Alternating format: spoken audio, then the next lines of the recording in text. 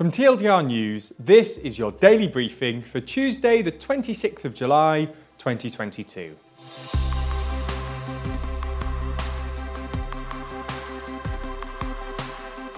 Good afternoon.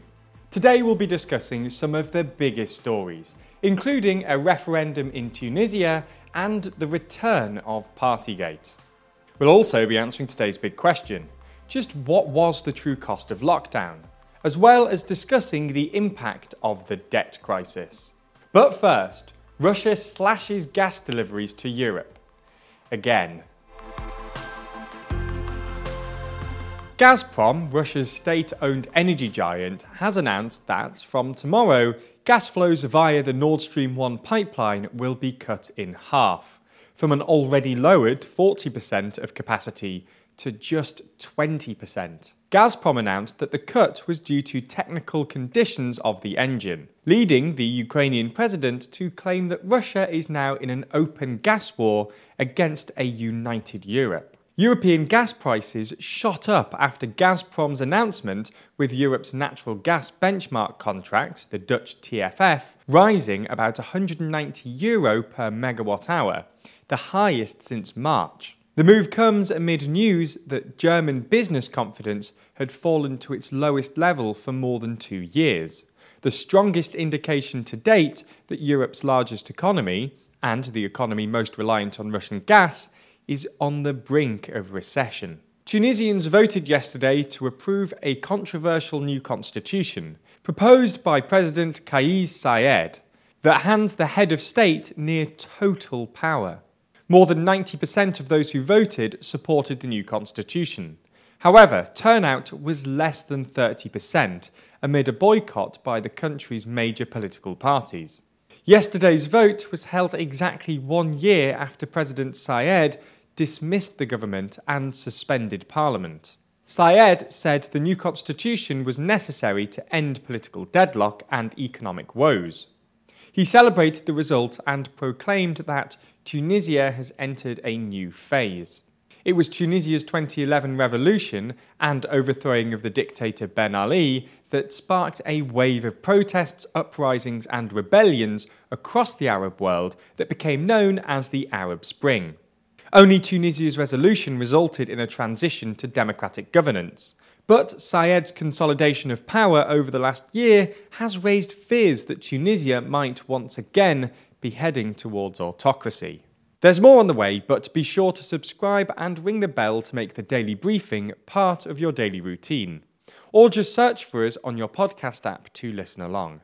Pope Francis has begun what he's described as a penitential pilgrimage across Canada, where he's apologised and begged forgiveness from Canada's Indigenous communities for the Catholic Church's role in Canada's residential school system, under which some 150,000 Indigenous children were taken from families and sent to state-funded schools, where abuse was rampant, designed to stamp out native culture and assimilate them into Christian society.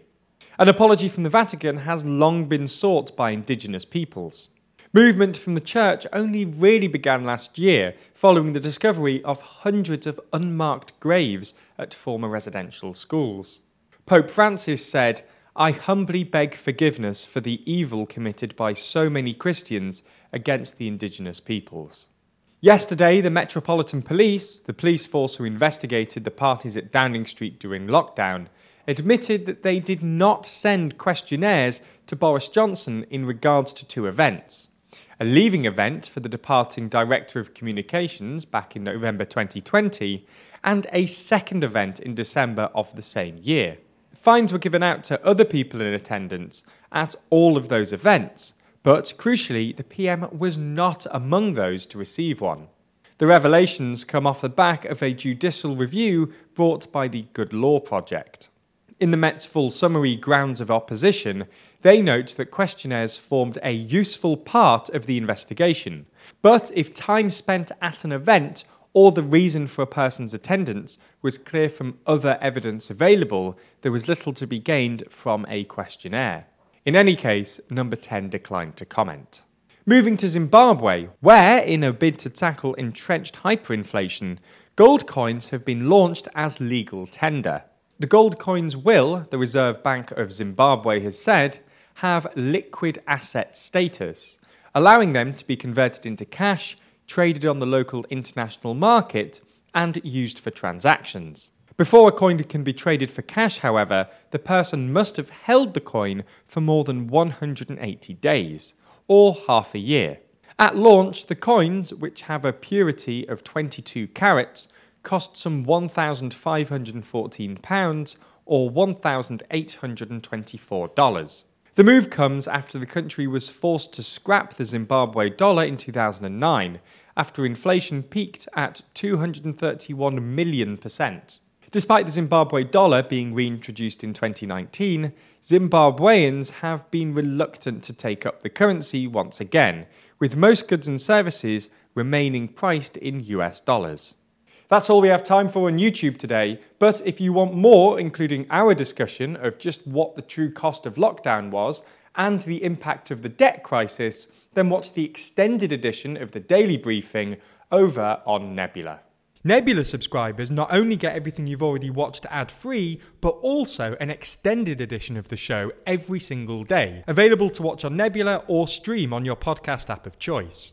So if you want to support the channel and get a more extensive daily briefing every day, you'll want to sign up. And there's good news. Our friends at CuriosityStream, the streaming service which offers some of the best documentaries, is offering a deal whereby you can get both platforms, CuriosityStream and Nebula, for less than $15 a year. That's all the best documentaries you could want on CuriosityStream, and then more TLDR on Nebula, including the extended briefing, other full exclusive TLDR videos, and it's always ad-free. Click the link below to get both services for less than $15 a year and support the channel.